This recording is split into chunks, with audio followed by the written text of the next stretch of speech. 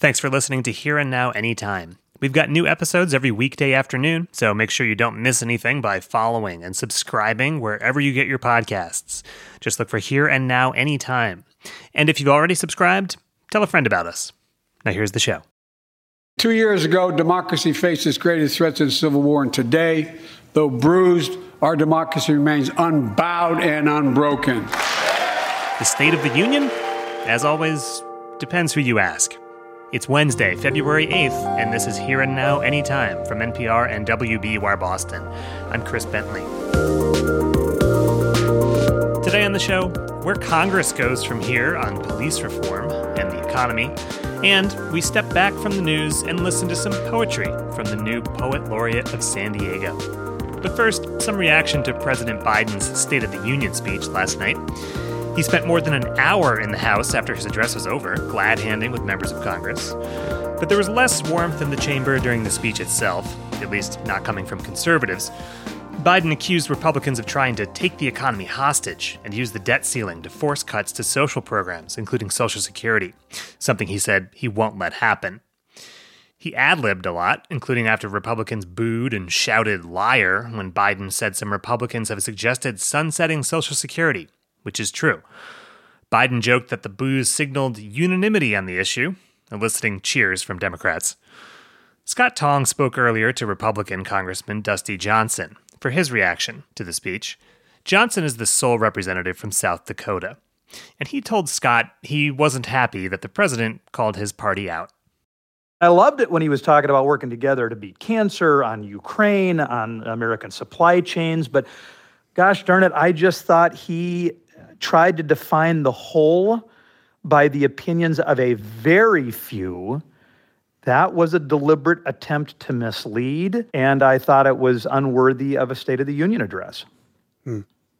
And the response in the chamber?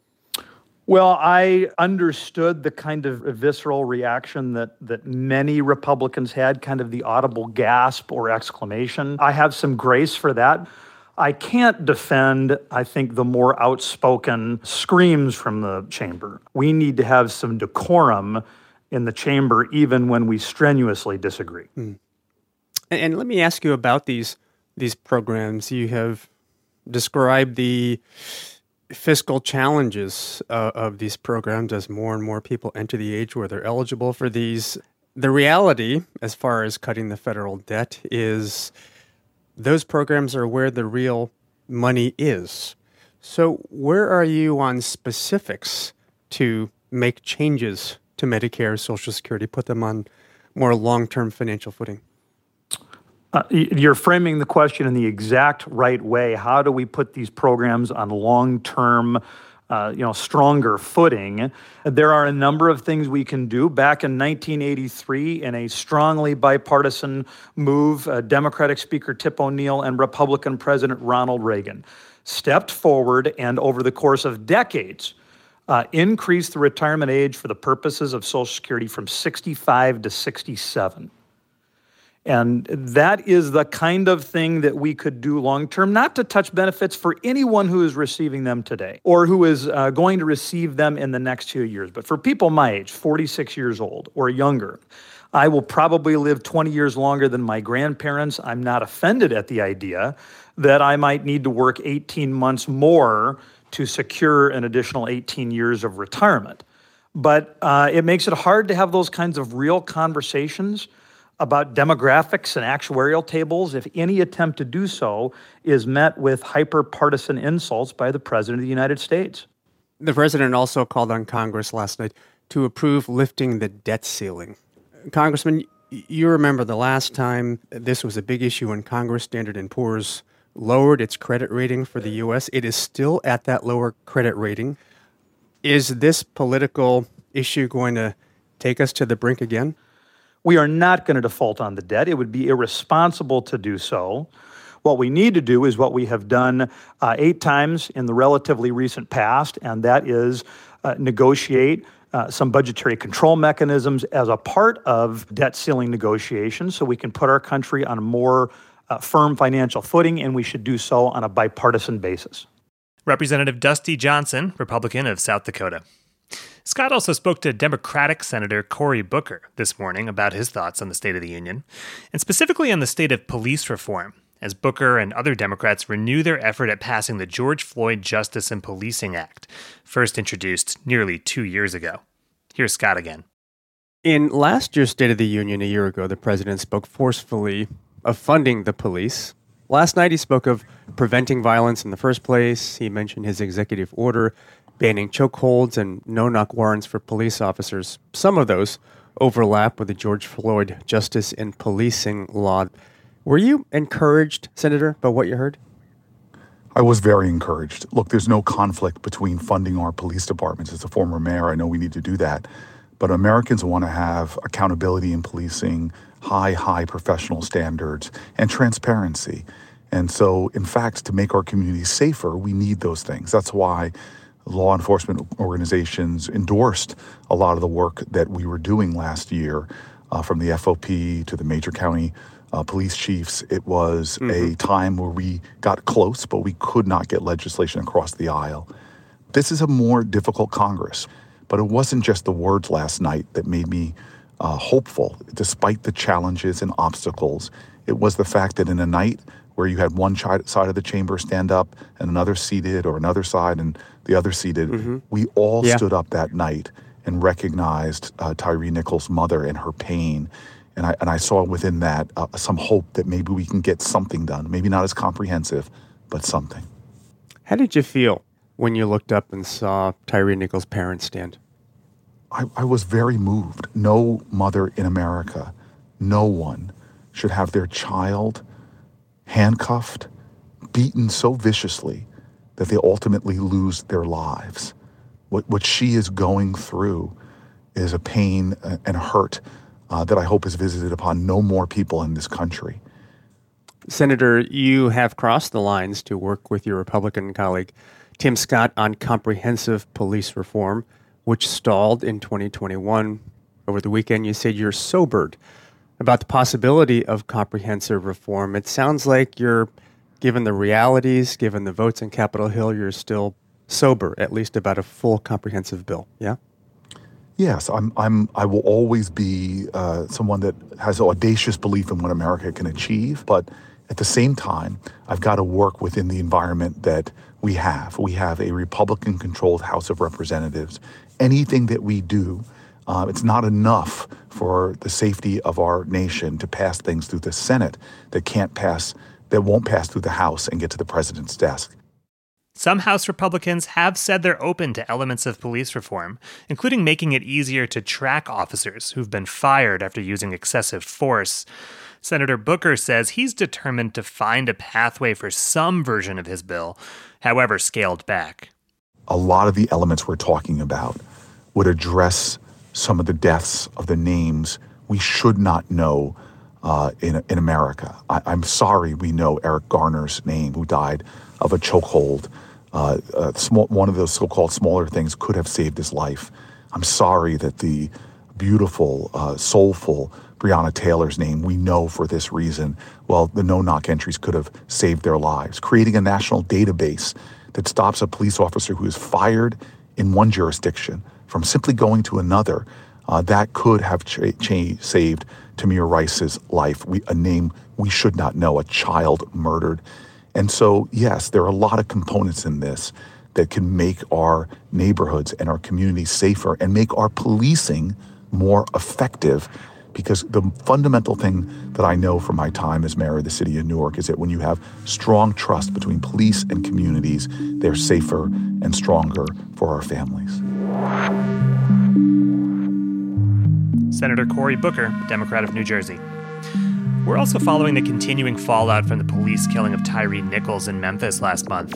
In addition to the cops that were fired, 3 emergency responders have also lost their jobs after footage showed they failed to give Nichols care for almost 20 minutes. You can hear our conversation about emergency medicine and police brutality at hereandnow.org. After the break, Scott asks former Treasury Secretary Larry Summers for his latest forecasts for the economy. Stick around. President Biden last night touted the strong economy in his State of the Union speech. We're not finished yet by any stretch of the imagination, but unemployment rate is at 3.4%, a 50-year low. At the same time, inflation remains a worry for the Federal Reserve, which plans to keep raising interest rates to cool prices and along the way cool the economy. So big picture, where is the economy going? Let's put that question to Larry Summers, former Treasury Secretary. Larry Summers, welcome back to Hear It Now. To be with you. You were very early warning about inflation in the economy, that the Federal Reserve might be too late to react, and you were right. Now, do you see real signs of inflation easing? The economy right now is as hard to read as any time in the 40 years that I've been following it. On the one hand, the economy is very strong, as the president suggested, with the low unemployment rate. And it's certainly true that inflation has come down. The hard thing to judge is whether inflation is on a strong enough downward trajectory to get to the 2% target. The Federal Reserve's target. Federal Reserve's 2% target, exactly. And whether if inflation comes down, it will stay down. We've all had the experience of taking a course of drugs and giving up, stopping the drugs before the course was exhausted, but simply because we felt better. And then whatever infection we had came back, and it was harder to fight the second time. And that's the concern that the Fed is going to have to balance. And it's going to be a very difficult balancing act. I think the economy is going to slow and inflation is going to come down. Whether we will achieve the proverbial soft landing or not, I think there's more grounds for optimism than there was a few months ago. But I still think the risks are very large that we either don't get inflation down durably or that at some point in the process, the economy tips into a recession. In one interview, Larry Summers, you described the possibility of the economy going into a sudden stop. What do you mean? We still are having spending from the savings that people built up when they couldn't spend during COVID and got substantial transfer payments. We've got many firms that struggled to fill all their vacancies, and therefore, even when demand goes down, are slow to lay off people. We've got areas of the economy where there was a lot of optimism, a lot of borrowing, and a lot of expansion. And so I think the economy is vulnerable to a Wile E. Coyote kind of moment where these things all come together. And it's like walking off a ledge sometime in the middle or latter part of this year. I'm not predicting with confidence that that will happen, but I think the risks are significantly elevated. And just help me understand this sudden stop. Are you saying that if companies are loaded up on things that they make and they have a lot of workers, suddenly something happens, demand comes down, then the economy could go into free fall? The walking off a ledge moment can come from multiple things. It can come from businesses deciding that they can lay off people because they'll be able to get them back because labor markets aren't going to be so tight. It can come from consumers running out of their cash reserves and not being able to dip further into credit. It can come from businesses all deciding to pause on expanding capacity till they see what's going to happen more clearly. There are a variety of things. It can come from some big increase in geopolitical uncertainty. So I think we have that kind of risk. And we need to remember that most of the time, recessions don't happen when they're confidently forecast. They happen sometime before that or sometime after that. Understand. Can I ask you what your forecast is as far as a recession or no? I still think that it is more likely than not that sometime in the next 18 months, the economy will go into recession. But it's certainly been a stronger economy in the last few months than I would have expected. Larry Summers is former Treasury Secretary and President Emeritus of Harvard. Larry Summers, always good to talk to you. Thank you. Thank you. Coming up, the new Poet Laureate of San Diego tells Deepa Fernandez about finding poetry in everyday life and hearing music in his Filipino-American family's navigation of multiple languages. That's after the break. Growing up, Jason Magabo Perez says he felt alienated from formal academic English. But hip-hop lyrics opened his eyes to the ways language could be used to explore political ideas around dignity and social justice. That was his gateway to poetry. The son of Filipino immigrants is now an ethnic studies teacher at California State University San Marcos. And he's the new Poet Laureate of San Diego.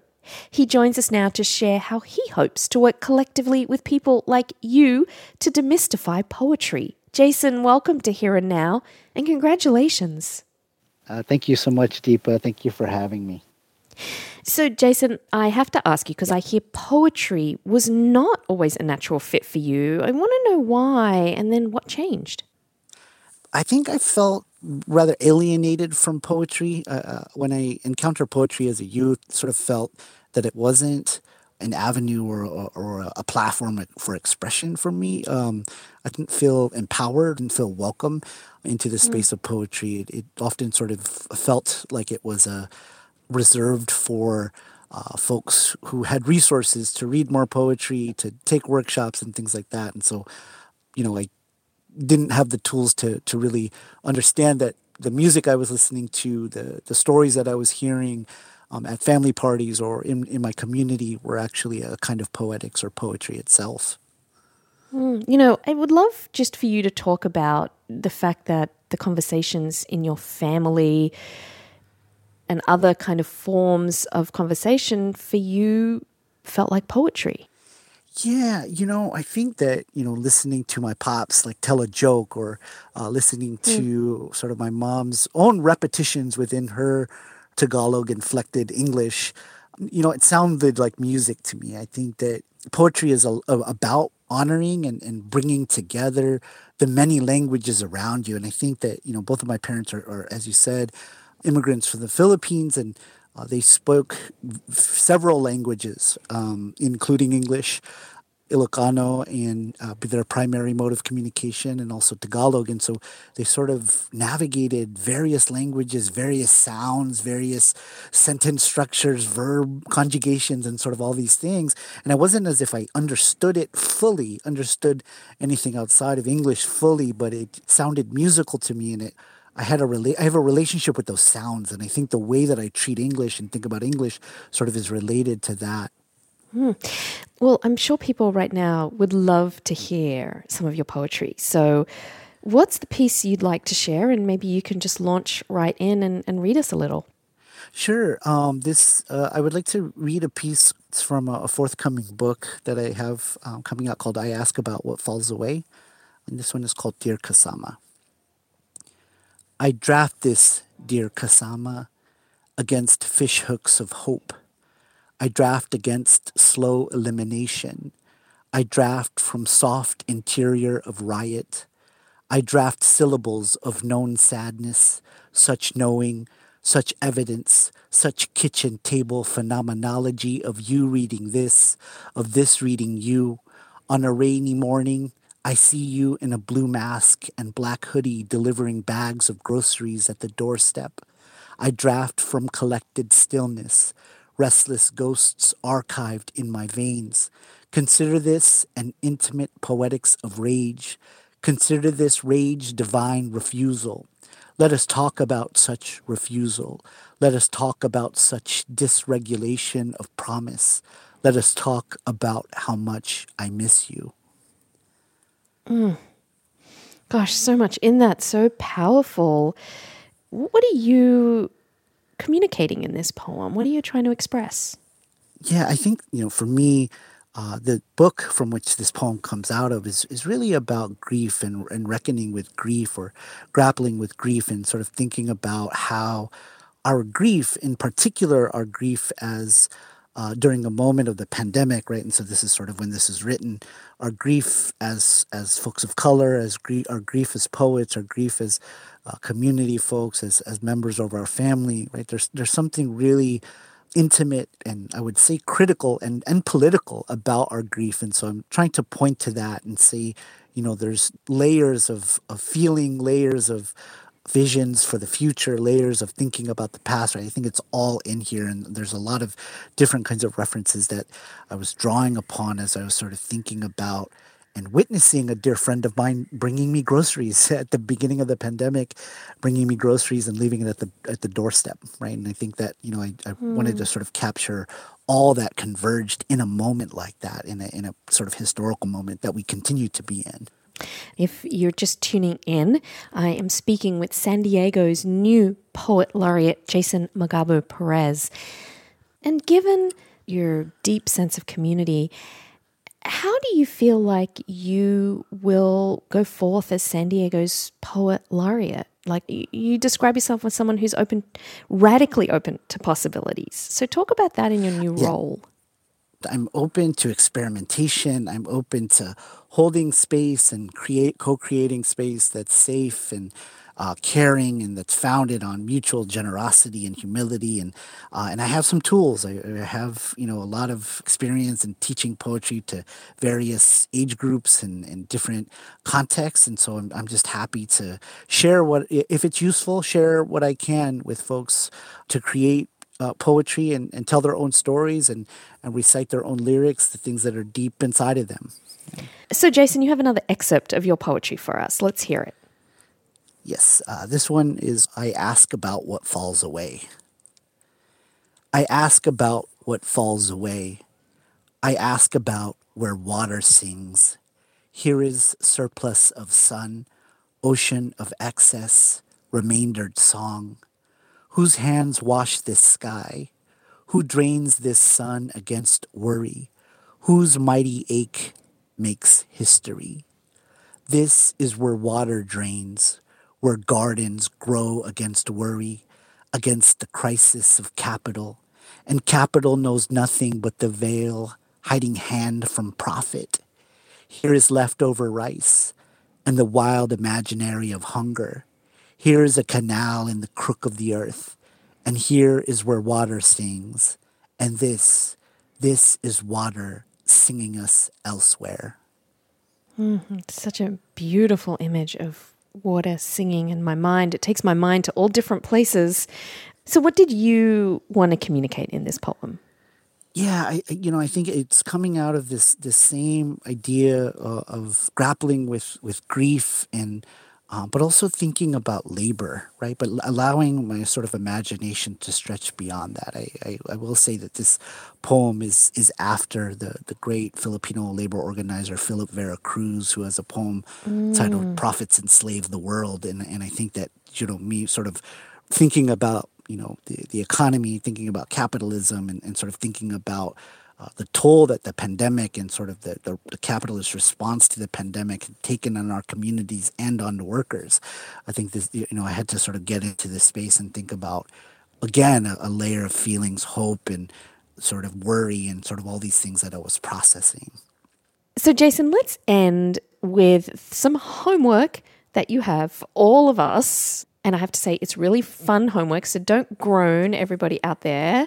Here's your chance to do some poetry. We will post Jason's homework for us all to our website at hereandnow.org. But can you give us the incredibly quick overview of what we're going to be doing? Yeah, so this poetry assignment is basically based on this idea of cutting up language and allowing our bodies to do some of the work in terms of composing poetry. And so I'm basically asking everybody to think about the future. What does the future feel like? How do we sense the future? And so it's a very simple exercise that asks us to use scissors and other things that we might not associate with composing poetry. And Our producer, Ashley Locke, and I both did this assignment, and we will post ours. And it really got both of us thinking about our families and the moment that we're in right now. So hopefully others out there will engage in this fun exercise. And I really want to thank you.